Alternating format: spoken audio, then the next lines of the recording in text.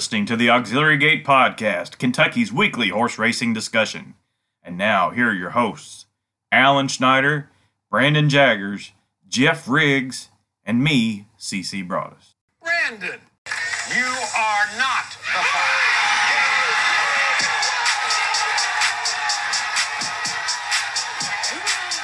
The Auxiliary Gate, Big Promise.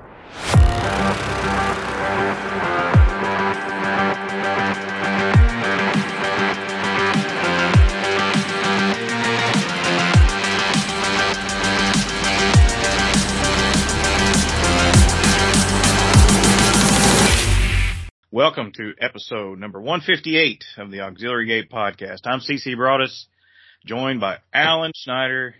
How are you, sir? I'm fine. Unfortunately, it's just Alan Schneider tonight, right? I mean, you got bringing the B team with you today. Sorry. Boy, ain't that the truth. Brandon bailed on us again. Jeff Riggs is doing the Lord's work out at Churchill Downs. Just you and me.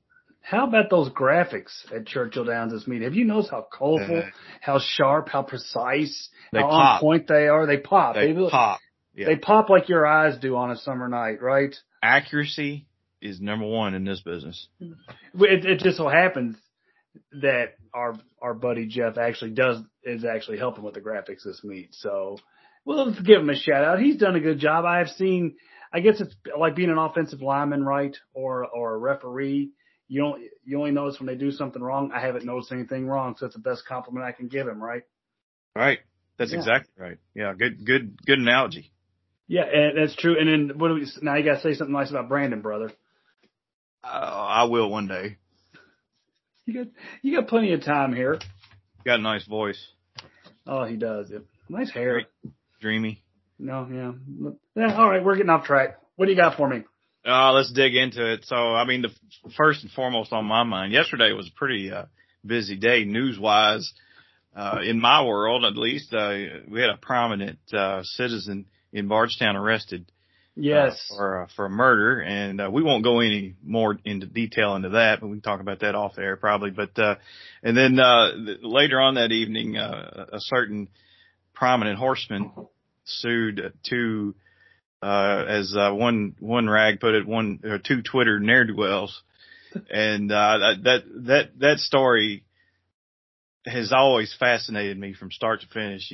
This would be the absolute perfect Netflix series of a guy that's a relatively nice guy from all accounts, but has a gambling problem, and he's such a good talker that he works his way up almost to the top of the social media food chain.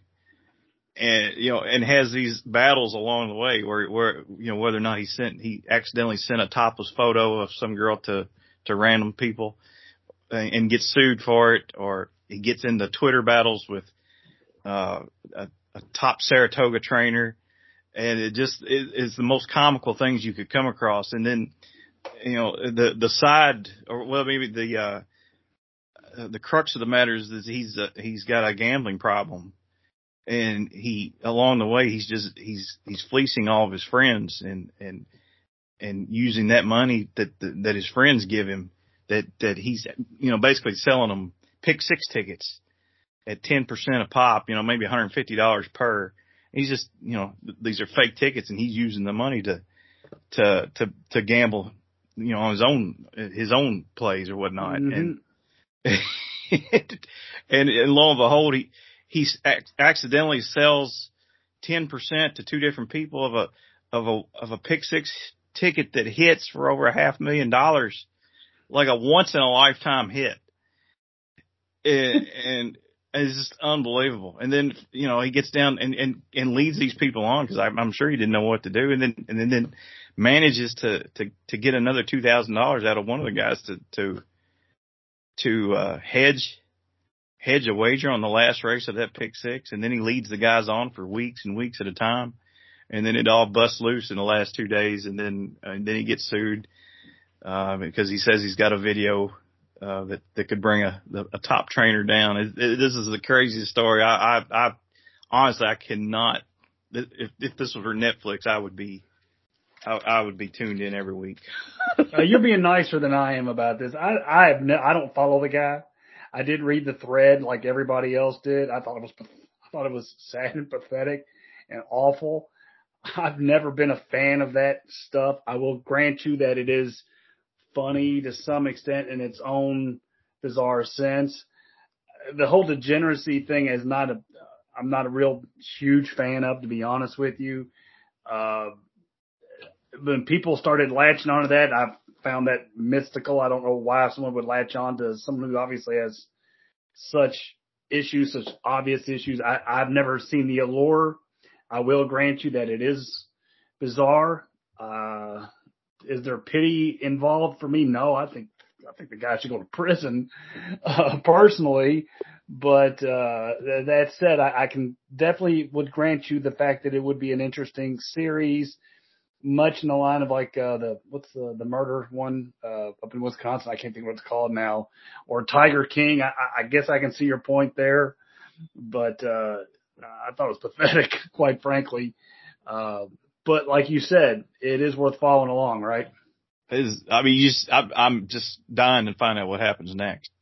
You know, who's going to come out on top in this? If anybody's going to come out on top, who in the right mind would send money to somebody they don't know over the internet over some tickets? Though?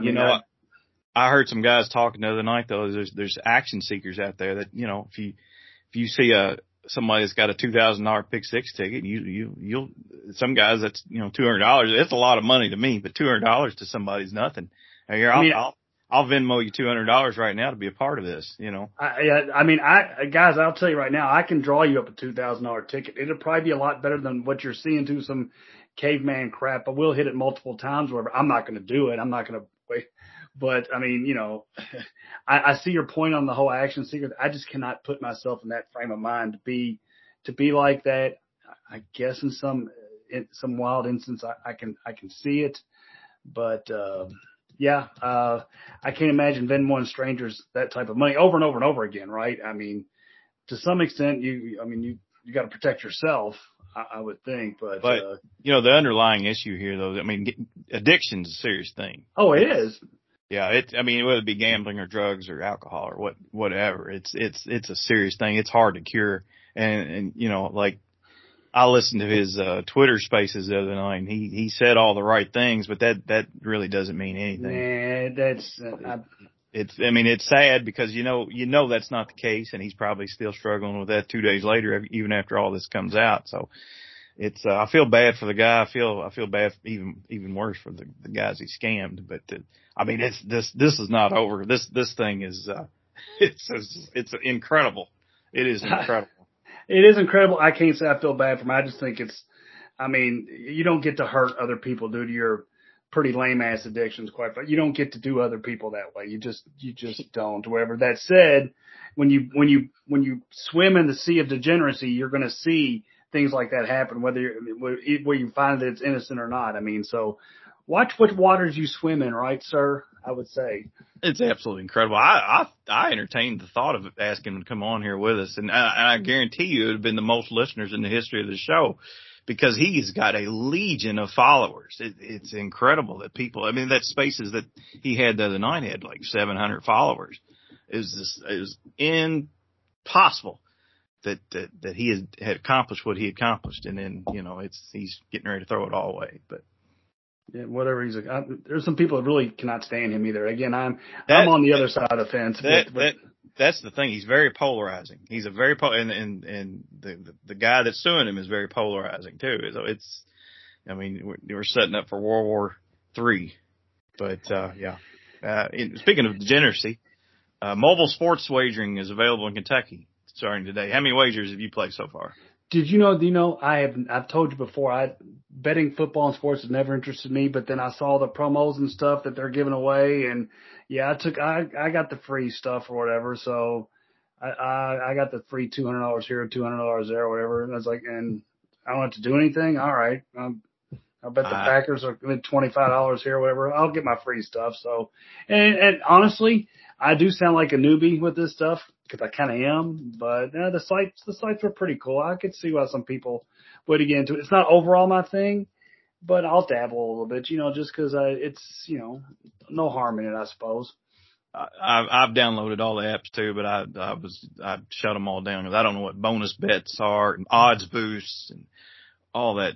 I have to teach myself because again, I know you're like me, CC, and that you're the main thing that you've done through it is betting horses. And when you're accustomed to turning $28 into $900 or betting $14 and making $1,700 and so on, or just betting 10 and turning to 50, it's like betting a game and getting, $90 for a $100 bet or some 3-team parlay what's that bring back? Like 5-1. It's like, I can do that 3 times a day at the racetrack. So I guess I have to recondition my mind, and I understand it. But when you know what I mean, right? We're used to bigger stakes on a smaller risk scale to some extent. Right. So not that you can't, but also understand the allure, especially the younger people and stuff. I do worry about younger people with this, I can see where I'm a little concerned about that. We've got really a culture of gambling that these kids are growing up in. So, I'm not crazy about that, but, like I've always taken a libertarian point of view on this kind of stuff. Agreed. I've said many a time, I don't need it. This is going to sound, I'm not trying to sound holier than now. When I decide to watch a football game, it's because I actually have a vested interest in the two teams that goes apart from money. So, but I can see why someone would want to enhance a game to me. But when I watch Georgia versus Alabama, I mean, I'm literally interested in the game itself. Yeah, to each their own, though. I mean, exactly. And I completely agree. More interesting for you. I feel exactly the way you do. All right. So, big weekend coming up all over the country. Santa Anita's reopening for their big meet leading up to the Breeders' Cup. I haven't even looked at their cards yet, but Aqueduct or what they call Belmont at the Big A's got a big card with the Woodward. Warlike Goddess coming back in the Turf Classic to take on last year's Breeders' Cup turf winner. And like I said, the Woodward, I forgot who's in the Woodward. It's not a stellar field, but it was neither is the Breeders' Cup Classic. Oh my God. It's not looking very good on that front. That's for certain. And of course we've got a big card at Churchill too. We'll take a look at those races here shortly. Cody's Wish coming back in the Vosburg. 7 furlongs. That should be very interesting. Looking forward to that. But now speaking of horses peak performance, about Damon's Mound last week. We're going to shout out Damon's Mound and Michelle, right? That's $400,000 Gallant Bob Stakes. That horse won. I'm interested to see where they go next. I think there's a race at Keeneland, and the name maybe it's the Fort Springs. Maybe it's a 7 furlong race. I wonder if they might. I might know what they're thinking. I don't think you would guess either, but I mean that's still up in the air and stuff. I won't say it.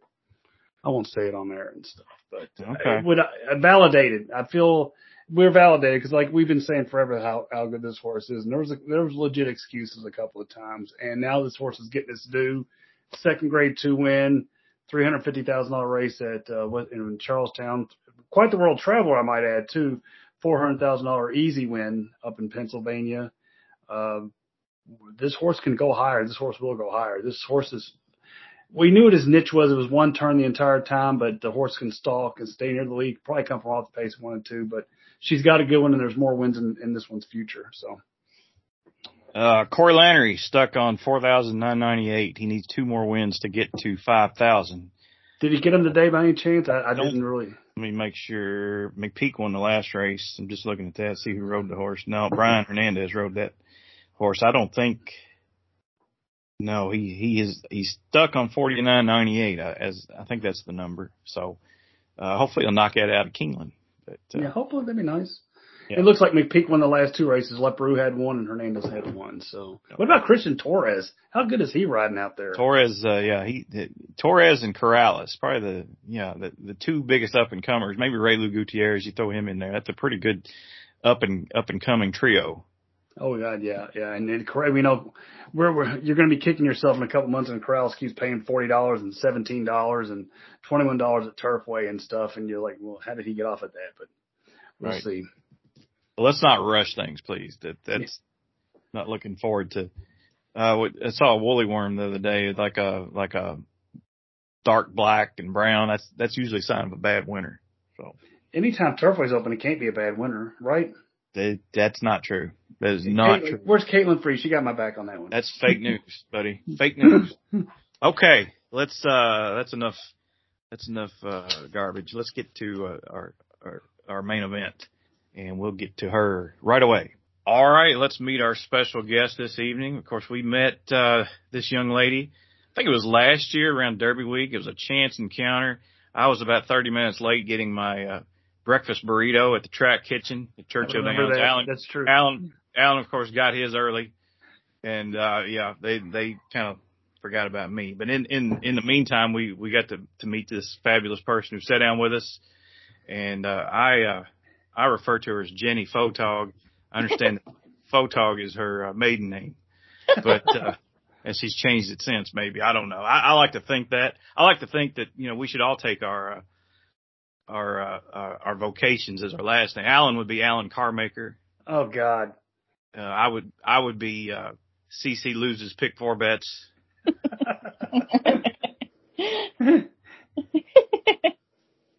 I like to bring on Jenny Doyle, and Jenny is a photographer, and she's worked in the racing game for a long time. Jenny, how are you doing? Good. How are you? All right. Well, let's get into it. Now, I made that up. I know your last name's not Photog. I wish it was. But Jenny, I understand. I did not realize this. You're from California originally. Is that right? I am. I'm from a small town called Acton, California, which is about 50 miles northeast of Los Angeles, about an hour from Santa Anita over the San Gabriel Mountains. Okay, so it's a long way to Kentucky. When did you come here, and why? And why did you come here? I've lived here a couple different times, but this time I actually was hired by TaylorMade to do their boarding photos. So I moved here in December of 2017 after working the sale for TaylorMade, the November sale. All right. I'll stop you right there. What is a boarding photo? So there's a lot of horses that are at TaylorMade that are boarded. So basically they're kept there, like brood mares, layups, foals, weanlings, babies, that kind of thing. So my job there was to take photos of the mares and foals when the foals were born, and those were sent out to the owners so that they would get a monthly update of how their horse looked and was doing. Oh, wow. Okay. So you were fairly busy just doing that, I'm sure. Yeah. There were about 400 horses. And TaylorMade is out near Nicholasville, right? Nicholasville. That's correct. I've been there a long time ago. I saw Unbridled Song a long time ago. That was pretty cool. Wow. Yeah. Yeah. The story on him, that he had a big paddock, but it was he would just go to the back of the paddock just to get away from everybody. And then he'd come around during feeding time. It's like he didn't want to be bothered by anybody. So yeah, he kind of held his own court. He was an introvert. Yeah. Yeah. So, all right. So now I assume you're a part-time photographer. I know you got a full-time job, but would you consider that part-time or full-time, your side gig? I would consider it part-time. Part-time? Yes. Now, you started a kind of a new, or you've rebranded yourself. You've got a new entity. Tell us about this. You just kind of announced it a few days ago. Yep. So I decided to rebrand myself as Photo Stable. I just designed my own website. It's called photostable.us. So I'm going to still do the racing photos, but I've also started to branch out into horse shows. I shot my first horse show a few weeks ago. It's a 3-day event, which consists of dressage, show jumping, and cross country. And it went pretty well. I have another show coming up October 7th and 8th at Valley High in Versailles. So I look forward to shooting that as well. Okay. Now tell us how all right, I'm an idiot, as many people have listened to this over the past 3 years have realized. When you take photos now, all that stuff where you had a dark room and all that, that's a thing of the past now? It's all digital. Is that right? Or how does that work? Yeah. So, there's different programs. I use Lightroom and Photoshop. So I try to do as little editing as possible. There's a lot of work behind editing, which is fine, but I would rather capture it so I don't have to do all that back work later. Are there some photos that maybe like racing fans would be familiar with that you've taken? Yeah, there would be. The photos of California Chrome right before he sold to Japan. I did quite a bit of work for Perry and Denise Martin, a lot of confirmation photos of their brood mares, some of their weanlings.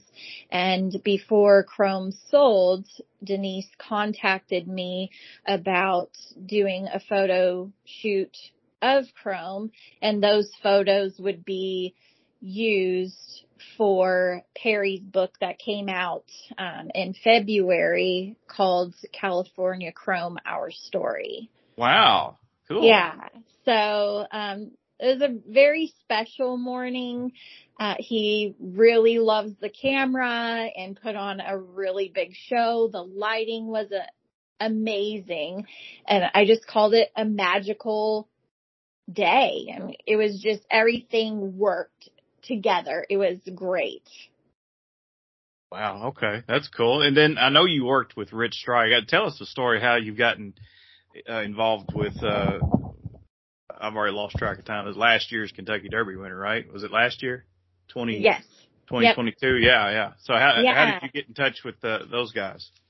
So, during COVID, I was contacted by, an artist, Joe Bonomo. I don't know if you guys are familiar with him, but incredible artist. And he was seeking a photo to paint, and he ended up painting my Mucho Gusto Pegasus World Cup photo. So we became acquainted, and then he became acquainted with Eric Reed after Richie won the Derby, and he's done a lot of artwork of Richie for Eric, and I want to say also for Rick. So I wanted to go to Mercury, which is Eric's farm, and take some pictures of Richie. So I reached out to Joe, and he said, well, I'm actually going over there tomorrow. Let me ask Eric if it's okay if you come along. And he said that was fine. So I met him there, and the rest is history. So the photos that I took of Richie that morning, he was just galloping. And it may have been like a couple weeks later, I was contacted by a high-end real estate magazine out in Orange County, California, that they were going to feature Eric and Rich Strike in Eric's property, Mercury, in this magazine. And Eric had given them my contact information because he knew I had just taken these photos, and they ended up putting them in the magazine, which is very cool. Wow. Now, yeah. When I Facebook stalked you this morning, Nice. I thought I saw some pictures of Peyton Manning on your roll. And I know Peyton Manning is somehow involved with some type of movie, maybe about Eric Reed's life or something like that. Did you get to meet Peyton? I did. Yes, I did. So that was Oaks Day when Richie was running in the Alysheba, and it was a huge surprise for all of us that were back at the barn. We had no clue at all, and all of a sudden people were, looking around, what's going on, and someone said it's Peyton Manning, and I thought, oh my gosh, what the heck? But I didn't know why he was there, and that's why he was there. He came to meet Richie, and he was presented with a couple of different, I think, Woodford Reserve bottles that were very limited editions, that were painted with Richie's images on them. So Peyton owns Omaha Productions, So, it was very cool. We all got to take pictures with him, and very kind. His wife was with him as well as some of her friends, I believe. Okay. The photography industry fascinates me, probably because I don't understand it. But all right, so have you photographed a Kentucky Derby before? Yes, I did 2019 for Racing Dudes, and then I shot this year's Derby for the Kentucky HBPA. So did you happen to have a camera at the finish line? You know, there's like 5,000 cameras right past the wire. Yes. You can get in there and do that too? Yes. Is that, I never understood how that worked. Could you kind of run, this is silly, but could you run us through how leading up to the Derby itself, what you have to do to be able to get that picture of them crossing the wire? Well, I mean, for me, I guess for photographers, I don't want to say me, but I'll include everybody. I guess it's kind of simple, really. We just get under the rail and wait for them to cross the finish line. Not every photographer is there, right? I mean, some of it's automatic, right? Or is that a remote? Yes. So some photographers do have remotes. I do not. And it's a lot of work. Remotes are a lot of work. I don't shoot remotes, but yeah. But I sit on the outside rail. You're on that. You're not on the inside. You're on, okay. I got you. So, but if the horses, I mean, I assume something triggers the camera to take the picture. Yes. So when they hit their shutter button, then it's like a remote, and it's connected to your camera. So you're shooting them both at the same time. They also have some that are handheld. So you're just standing there with a wire and you hit it and hope that you get the shot. All right. Now let's assume you get the shot. Like you personally, what do you do with those photos? I know, do you upload them to like the Clips? I think it's a Clips something photo. I forgot what it's called. A Clips photo wire or something like that. Yeah. So last year I shot for Scott Serio with a Clips sports wire. That's it. And yeah, so, working with him is different. There's a lot more details, and steps that you have to take, after you've taken the photo. You have to upload metadata, which all the information that you see on Eclipse SportsWire, the photographer's name, the jockey, the horse's name, their saddle towel number, like all of that information we upload on the back side of the photo, so to speak. Okay. Between each race. Yeah. So like big races like Kentucky Derby, Breeders' Cup, things like that, Scott has card runners. So the photographers pretty much stay in place, and he has individuals that run out to gather those cards, and then he and some other folks are up in media plugging that information in. Okay. But on a regular race day or stakes day, that was our responsibility to do that. All right.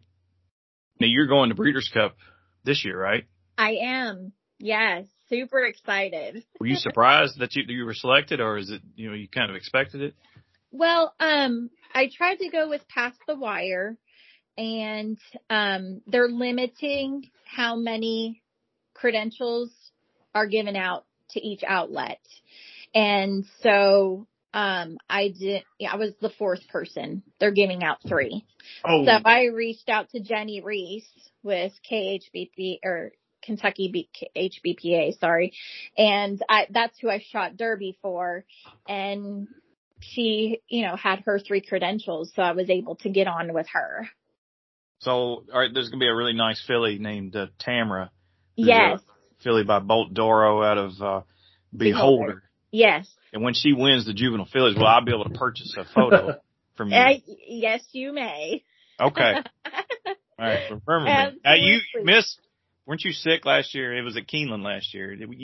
I think you told me you were sick last. For Breeders' Cup?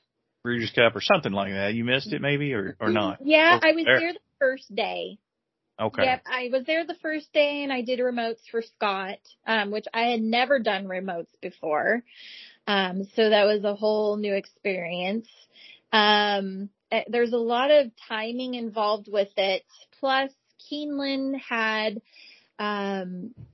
requested that photographers not stand in certain areas because of the graphics that they were putting on for the folks that were watching from home. So it changed the dynamics a lot to be able to see where those horses were going to hit and know when to push that button for the remote. So it was very different. That sounds like a mess. Yeah. Yeah. So, it was very interesting, but, so yeah, I was really exhausted from running around. I just didn't stand there and push a button all day. I also covered up, Alex Evers' cameras so that when the water trucks came by, the cameras didn't get wet. There was a lot going on. So I was really exhausted. I have issues with my feet. So if I'm on my feet for a long period of time, they really bother me.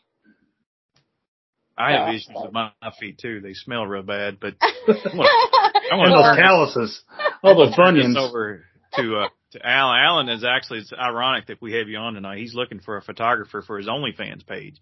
Oh, and really? I think he wants to hire you. So we're going to talk about that. Then throw it back to me because I got one more question for you. I hope she works for free then because I'm not getting many hits.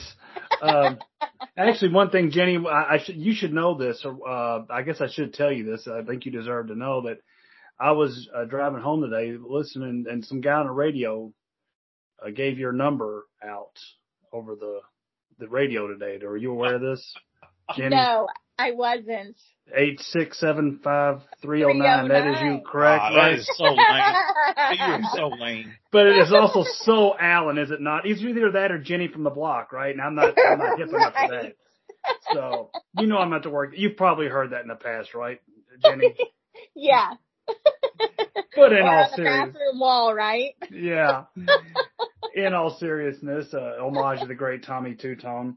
I'm going to get back to something Cece was touching on. When you take pictures of everything, I've always been kind of fascinated by this, right? So you're either under the rail or you're on the outer rail taking pictures of the horses are approaching the wire, right? Yes. A couple things that I've always wondered. Number one, is it just about getting the winner, or do you guys take pictures of the 4th place horse and the 7th place horse? Or is it as soon as that horse crosses the wire, it's on to the next thing?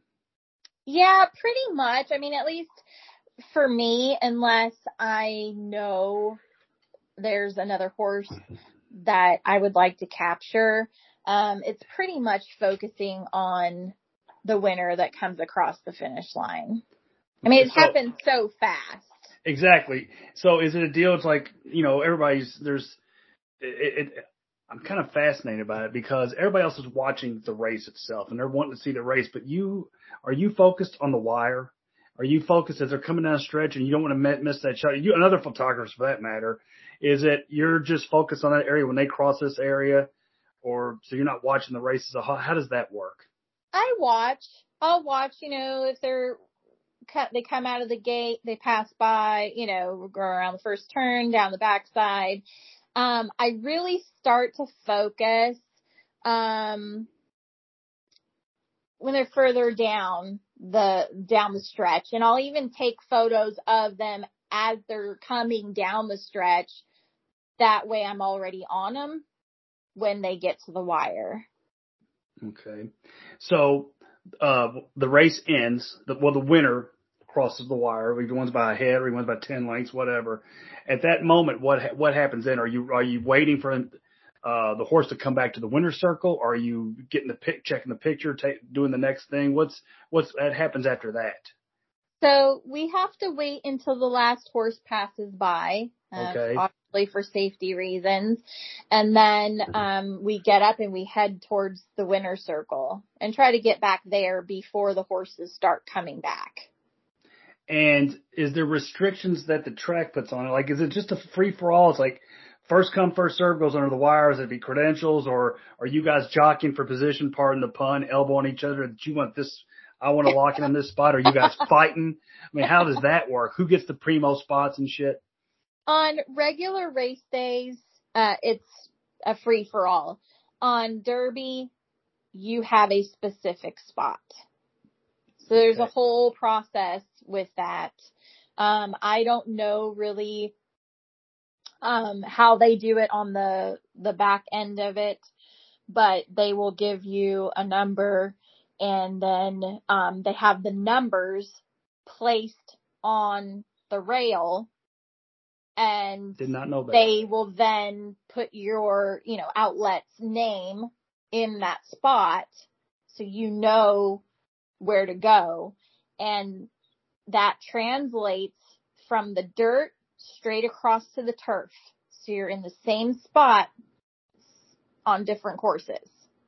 So you're on this. You got to stay in your lane, so to speak. Stay in your lane. You can't wander 6 inches this way, 6 inches that way, or is this is your stall? So invisible stall. This is your starting gate. Gotcha. Don't come out.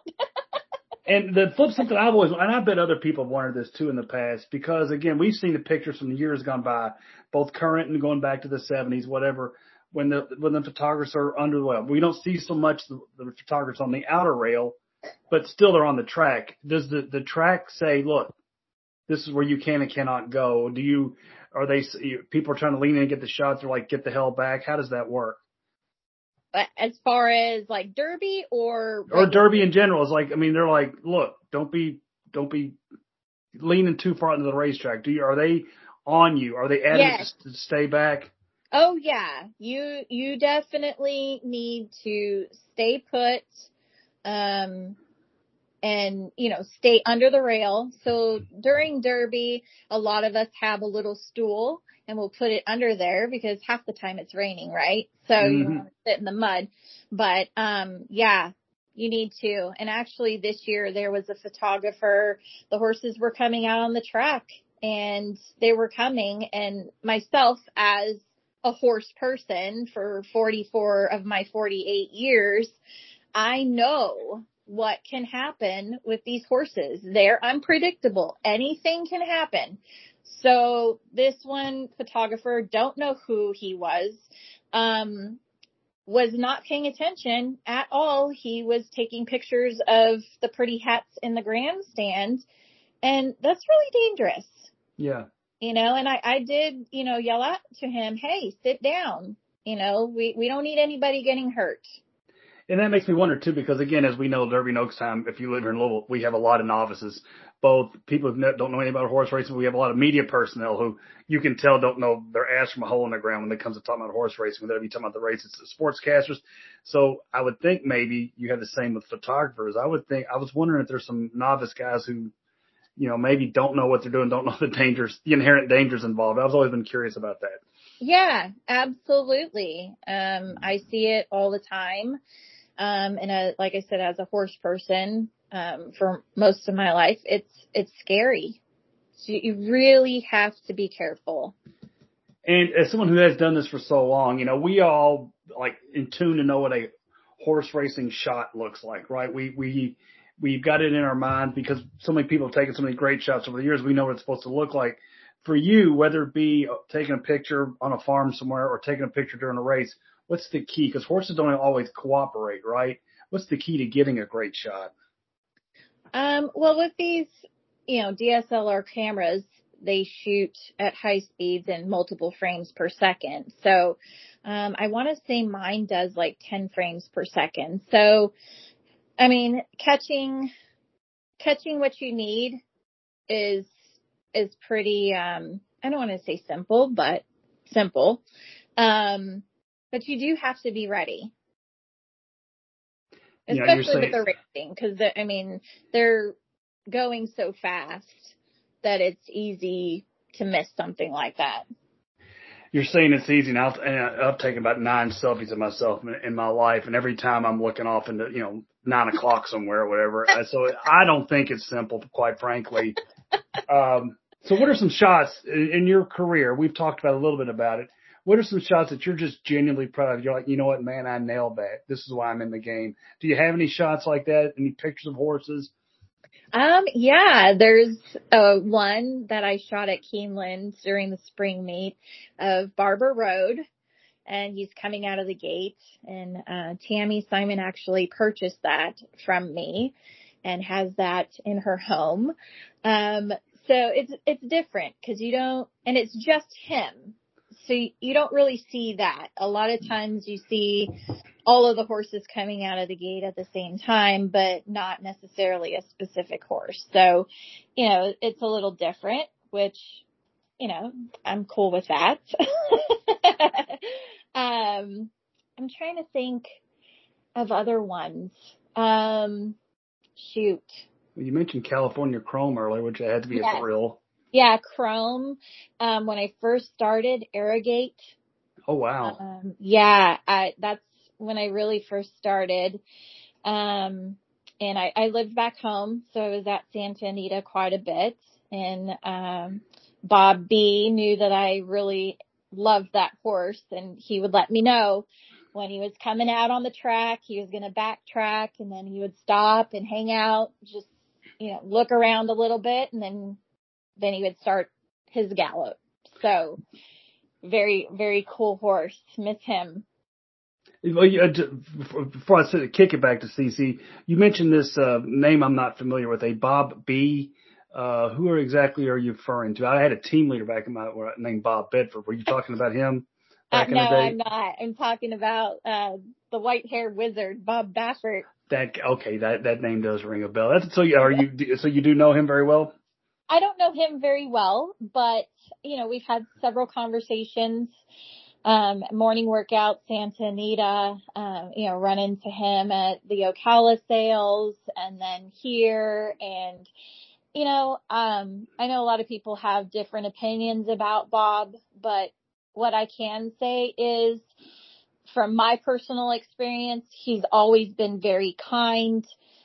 He's inquisitive, asks questions about you, and what you do, where you're from, things like that. And coming from a person of his caliber, that's really neat because there's a lot of people that are at his level that wouldn't give just a normal person a time of day. So, actually he invited me to come hang out with them for Derby 2020. Damn, and girl. And I was like, what? Absolutely. And then COVID hit, so that never happened, but maybe he won the damn thing anyway, didn't he? Didn't he? Yeah. Authentic, right? Yeah. Yeah. Yeah. So it was very cool. And then I ran into him. It was Breeders' Cup. So that was really his first time back, in the limelight. And he knows me as Jenny from Acton. And I said, Bob, Jenny from Acton. And he turned right around. Where have you been? So ironically, during my little segment here, we actually came back around full circle. You kind of are Jenny from the block to Bob Baffert, right? That's what it sounds like. Jenny from the block. Yes, sure. One last thing along these lines. I guess the most important thing about Mr. Baffert and yourself, are you taller than he is? No, I'm not. Really? Yeah, I have several photos. I don't think that I am taller than Bob. No. He's not that tall, as I recall. No, he's not. Okay. All right. Well, good. Yeah. Well, good. I'm glad to hear that. Well, with that said, Jenny, I won't give out your real phone number, okay? And we'll kick it back to Mr. CC here. Okay. All right. Last question, Jenny, from me. What are you aware of the rules as far as this popped up in a conversation with somebody else not too long ago. A local horse consignor from Lexington retweeted a photo that a prominent photographer took of a horse that won a stakes race. I can't remember the name of the horse, and it was just a simple retweet with some commentary, but it also attributed the the name of the photographer, etc. That photographer sent this consigner a bill for retweeting the photo. Is that something that's normal in the business? Is that, if somebody did that to you, is that your right to bill them for just a simple retweet? Or if I wanted to share a photo of yours on Facebook or something like that, how does that work? If it's a retweet, then I would say no, because I said that wrong. It's a quote. It's not even a tweet anymore, but it was a quote tweet, as it used to say. Like a quote tweet, like it's not a retweet. It's like you add some commentary to the photo as well. Does that make sense? Took the photo and then added their own commentary. Right, but they also, I mean, when you do a quote tweet, you've got all the person's information, who tweeted the photo originally, and all that jazz. So gotcha.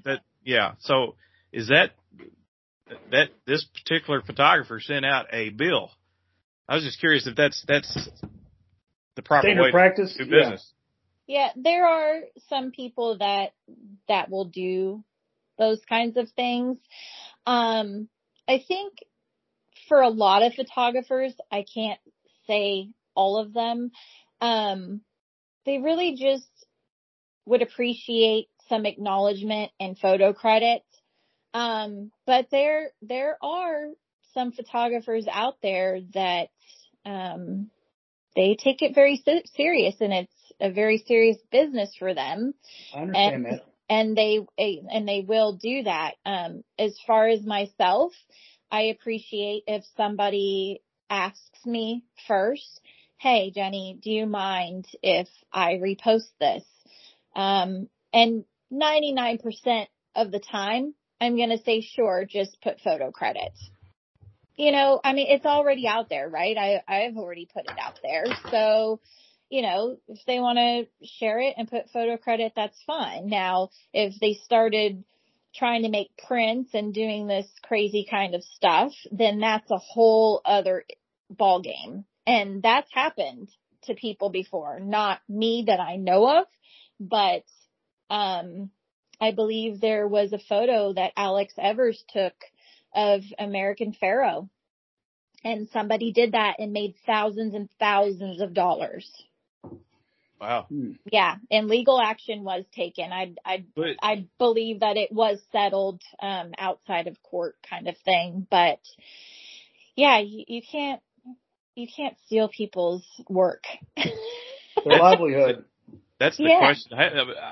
I was under the impression that if you post something on Facebook or Twitter or Instagram, it's their property. Now, oh, well, I don't know. I don't know if that's so. the case, though. I don't know. I mean, if you put your watermark, is that what it's called, the watermark? Or the Yes. Yeah, if you put that on there, I mean, I don't know. So are you saying that I may have some legal recourse for the times that my dumbass 80s puns have been retweeted and stuff? Those 6 times it's happened in the last 4 or 5 years. That's intellectual compensation. Intellectual property. Yes. Not coming for me, it isn't. I would lose that case. Yeah. All right, Jenny. Remind us one more time the name of your website and how people could get in touch with you or whatnot. It's photostable.us, and I'm also on Instagram at @thephotostable. There you go. And what was that phone number again? I'm just 8675309. Yeah. Quick. All right. So yeah, just a reminder that Breeders' Cup's coming up here in less than 5-6 weeks. So yeah, reach out to Jenny. Maybe she can get you some cool photos. That'd be cool. I'm looking for a few myself to decorate. Oh yeah. All right. So Jenny, we're grateful you joined us, and good luck with your new venture going forward. Thank you guys for having me. I appreciate it. Anytime. We enjoyed it. Thank you, Jenny. Me too. Thank you. Okay, that was Jenny Doyle, otherwise known as Jenny Photog. I guess that's the name of the past now. I'm really sad about that. I want her to. I always liked that name. When we first met her, that Photog, I just thought it had a nice cachet to it. But Jenny's got a nice cachet to her. She's super nice and a lot of fun to be around. That's exactly right. I'll tell you something else that's fun around. It's fun to be around. It's this weekend at Churchill Downs, closing weekend of the, what do they call it? The homecoming meet, or that's what they used to call it. Big racing. Maybe some effect on the Breeders' Cup at Santa Anita. We'll just go through these stakes races real quick. The Jefferson Cup is race number, I don't know. What is it? Number 8. $200,000 race. This race has been around forever. I think that was actually the race that was run the first time I ever went to Churchill Downs. It was, it's been around a long time. It really has. Yeah, that's 1988. And I remember there's a horse, Gary Hartledge's horse named Sea Trek, who had just run in the Kentucky Derby, and he came back in the Jefferson Cup. I thought he was a lock, and I think he finished second or third maybe or something like that. I don't know. But, yeah, Gary Hartledge and Joe Johnson, they were around for a long time, still around. But, yeah, shout out to our buddy Jeff Riggs. He picked Ocean Point, not on this podcast, just to us personally. And, of course, I didn't have a dime on him to win an allowance race not too long ago, 2 weeks ago. It's going to be a short turnaround for this guy, the son of Kitten's Joy, 6-1 in the morning line. I'm looking for the favorite here. There's a wide open spot. Number 7, More Than Looks for Sherry DeVoe. Last race at Saratoga in a grade 2, got beaten by Carl Spackler, one of the top three-year-old turfers from the Chad Brown barn. More Than Looks won the Manila Stakes 2 races back, took advantage of a speed duel early on in the race. Looks like he's working up to this race pretty good. I'm not crazy about him, but this race isn't all that tough. It's not the toughest Jefferson Cup. I'm just glancing through it here real quick. You know, when you know these horses, you can kind of form some opinions before you really dig into them. I think what I like about More Than Looks is obviously the horse is named after myself. So that's, of course, there's a bullet in his holster right there. So, yeah, and the horse be tough. Sherry DeVoe, I think she gets attention. I think she gets the credit she deserves, but it just seems like she is always a threat, right? Don't you, one of those trainers you always have to keep in mind, right? It always, second time starter, right? Or horse coming back off a layoff. You're always scared of Sherry DeVoe. Wouldn't that be fair to say? Same thing with anything Paulo Lobo sends out. He's got noises often here. Anything like brings in at Turfway or off the layoff or Kentucky Downs or Keeneland. Paulo, those two guys those two folks are always scary, are they not? Absolutely. Yeah. The Kentucky Downs form, we have to monitor it because it's a little wacky down there. This horse, the noise is off. The 4-horse from the Lobo barn ran a huge number down there, breaking his maiden. I actually played against him. I think that horse, they just loaded up on him, went off 3-5. And I thought, he just looked like a career maiden to me, but he absolutely turned it on. They knew he was going to win that day. So it was interesting to see what he'll do in this spot. I'm glad you mentioned Ocean Point because of my Turfway love. I do know those horses very well. Anybody that followed Turfway, when you saw the horse break his maiden for 30, it's like this horse is a good. And the horse might have been claimed. Might have been for Estevanco. A very small time trainer's got a really good one, and then he broke when you can see one on look sometimes, and the horse broke his maiden really good, and it was visually impressive for 30. And it's like this horse has more to it, and he has ran exceptionally well ever since the next race at Turfway, he started allowance. He won very easily, and he's competed exceptionally well. The big race in the Rushaway. So this horse has always been right there, and it seems like he really put it together at Churchill last time. I mean, the comment line says geared down from the outside post. It wasn't the toughest field, but I mean, he destroyed that field. And like you said, it's a quick turnaround, but I don't blame him for coming back in this spot. So I find it an interesting race. I'll be at the Kentucky-Florida game, but I'll be keeping an eye on this one.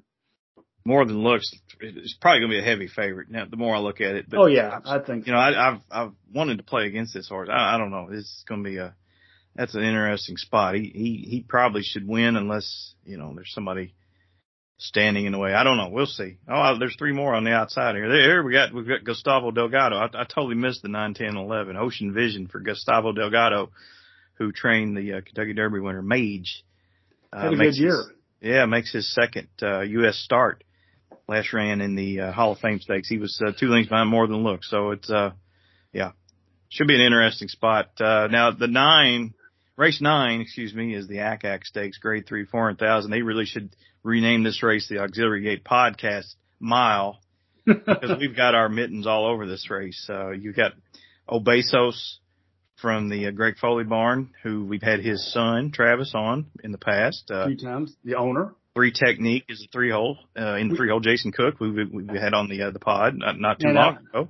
I went to a party after when he celebrated the 3 Technique winning the Nerude. The guy's a hell of a cook. He tells on the show he's a cook. He's a hell of a grill master, and I will stand by that. He actually is. Great job, Jason. We're pulling for him in that race, as well as the Foleys. Who else we got in here? Stage Raider. This is a half brother to Justify, trained by Sherry DeVoe, who's also been on the podcast. As has Brian Hernandez a few times. As is Brian Hernandez, and of course the favorite Zozo 6-5 for Brad Cox, who's been on the podcast as well. It's probably his biggest claim to fame in his years as a trainer is being on this podcast, right? I mean, I know he's won a couple of decent races. He's not accomplished a whole lot, but no, he's not. But I like seeing guys like that who's struggling to get their name. I think maybe we may have given him his break, and he's went on to actually do pretty well, I think. So, and he may win this race. And lest we forget the 6-horse Skyro ridden by James Graham, 7-horse Caddo River, as Nancy Holthus reminded me several years ago, is ridden by Declan Cannon, both podcast alums. And they're great guests. Alum or alums? Alumni, right? Alums? I think it's alums. I don't know. So we can't bet the race because we can't pull against anybody, right? I'll find a way. It is a fun race, and it'd be kind of cool to see Jason Cook. It'd be cool to see anybody. The Foleys, Brian Bernard, we had on the owner of Obesos where he went in the Derby. This should be a humdinger for real. Zozo says, don't know what happened at Monmouth, but he was on an absolute tear going into that race. And, he looks like a, flat mile might be his jam. Mm-hmm. 3 Technique, looks like he's probably working up to the race really well. Hasn't ran since July 1st in the John Nehrude. That was a big race. So, the time off probably did him some good. And then, of course, Obesos, off the layoff nearly won the Jeff Hall Memorial. This is going to be a good race. Really good, interesting. A good race. I know this is strange for people to say, but even if you don't bet a nickel on the race, which is okay, I think this is a fun one to watch. Yeah. What amazes me about this race as I'm looking through Cattle Rivers in this race, and he's only had 20 lifetime starts. Does it not seem like he's had more than 20 lifetime starts? It seems like 20 a year. I know, but anyway, he's went off the deep end a little bit, but he's being a heck of a runner himself. So it's a fun race. Yeah. For sure. And then the 10th race is the Lucas Classic, $500,000. That's pretty cool. $500,000 race. Who's your favorite Dwayne Lucas runner? Put you on the spot. Oh Lord. I'm going to have to come up with something off the top of my head. How about a crazy one? How about Scorpion or Scorpion? Yeah. I'm just going to go with some silly one. How about Althea? Let's go with Althea. Grindstone for me. Won the, 96 Derby. First big hit I probably ever had. Like a $600 trifecta. Wow.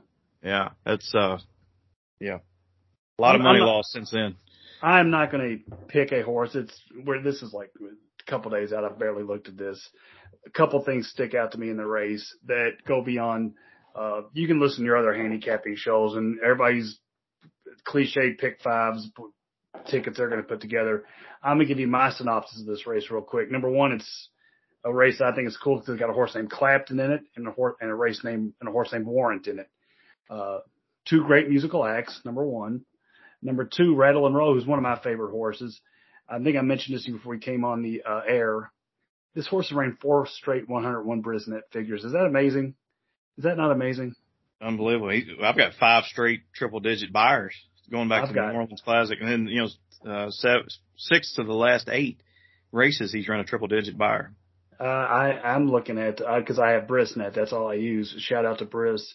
But 9 straight 99 or better Brisnet figures. That's a mark of consistency. This horse was kind of knocked early on in his career or whatever, and this horse has truly blossomed as late in his 3-year-old year and a 4-year-old year. So you think, he didn't run that well at Saratoga. Well, he was a mile and a quarter. It might have been a little too far, a little flat, but he still ran the same figure. So pretty impressive horse.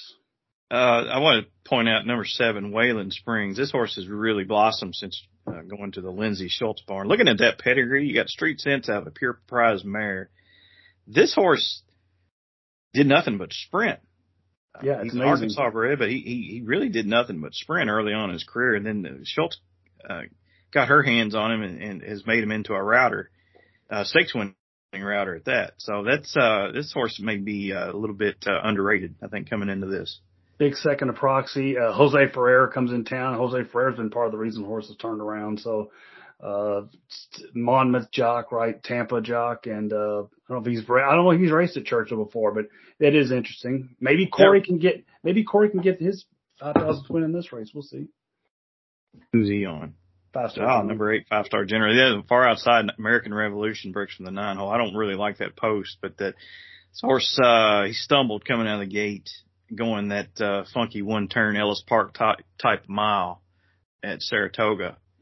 And he was beaten by Dr. Ardito, who came back to win the Parks Mile last Saturday, where he beat Gun Knight. So that race came up a little bit tougher. How about Happy American? Happy American's in the race too. Always a hard trier. That's the type of horse you put underneath your supers. Yeah. Right? Yep. Really, always a fun horse to watch. And I'm doing everything I can in my power not to make some stupid musical puns with Clapton and Warren. So I'm showing great restraint. Congratulations. You're doing a good job. Well, heaven isn't too far away. Okay. I did it. What can I say? All right. Last thing. I'll give you one horse to watch. Okay. I'm looking forward to it because I haven't followed the race that closely of late. Give me something. Fifth race. No risk it, no biscuit for our buddy Joel Politi. He told me that he kind of liked this horse back in the summer. Now you look at the past performances. I mean, she ran into some monsters. Ways and Means is a really nice filly that broke her maiden by 12 lengths. I think she got beat in the spinaway in her last start. And the next start, she broke slow and ran into Alpine Princess for our buddies at, I don't know the name of the partnership, but it's Dan Glick's partnership. Shout out to him. Names escaping me. You're right. Full of Run. They got different names, I think, for their syndicates. But, so this filly finally comes home and she stretches out, daughter of Omaha Beach. I say keep an eye on her. Maybe I can see that. I like that. You might get a price on it too. It says 5-1, but I can see the horse going off at a price. Wait, as Jill Christopher said with the, was the form muddied up or the form cloudied up? Yes. I can see that. Yes. Anyway, okay. That's all. So what, anything else? No, I'm good. But I think Keeneland, that racetrack in Versailles starts next week, as I think someone told me. Is that correct? Yes. And speaking of, Dan Glick, that filly Alpine Princess is going to run the Alcibiades. Got to be very exciting for him. That's a grade 1. They're going to try to turn a huge profit on that filly, hopefully. So, yeah, good luck to them. Oh, definitely. Okay. Anything else? Nope. Go Cats and play in Florida. That's where I'll be Saturday afternoon. All right. That's all I got. So on behalf of Jeff Riggs, Brandon Jaggers, Alan Schneider, and of course our guest, Jenny Photog Doyle, CC Broaddus reminding you, in the words of Jerry Romans, we're not happy unless you're not happy. Good night.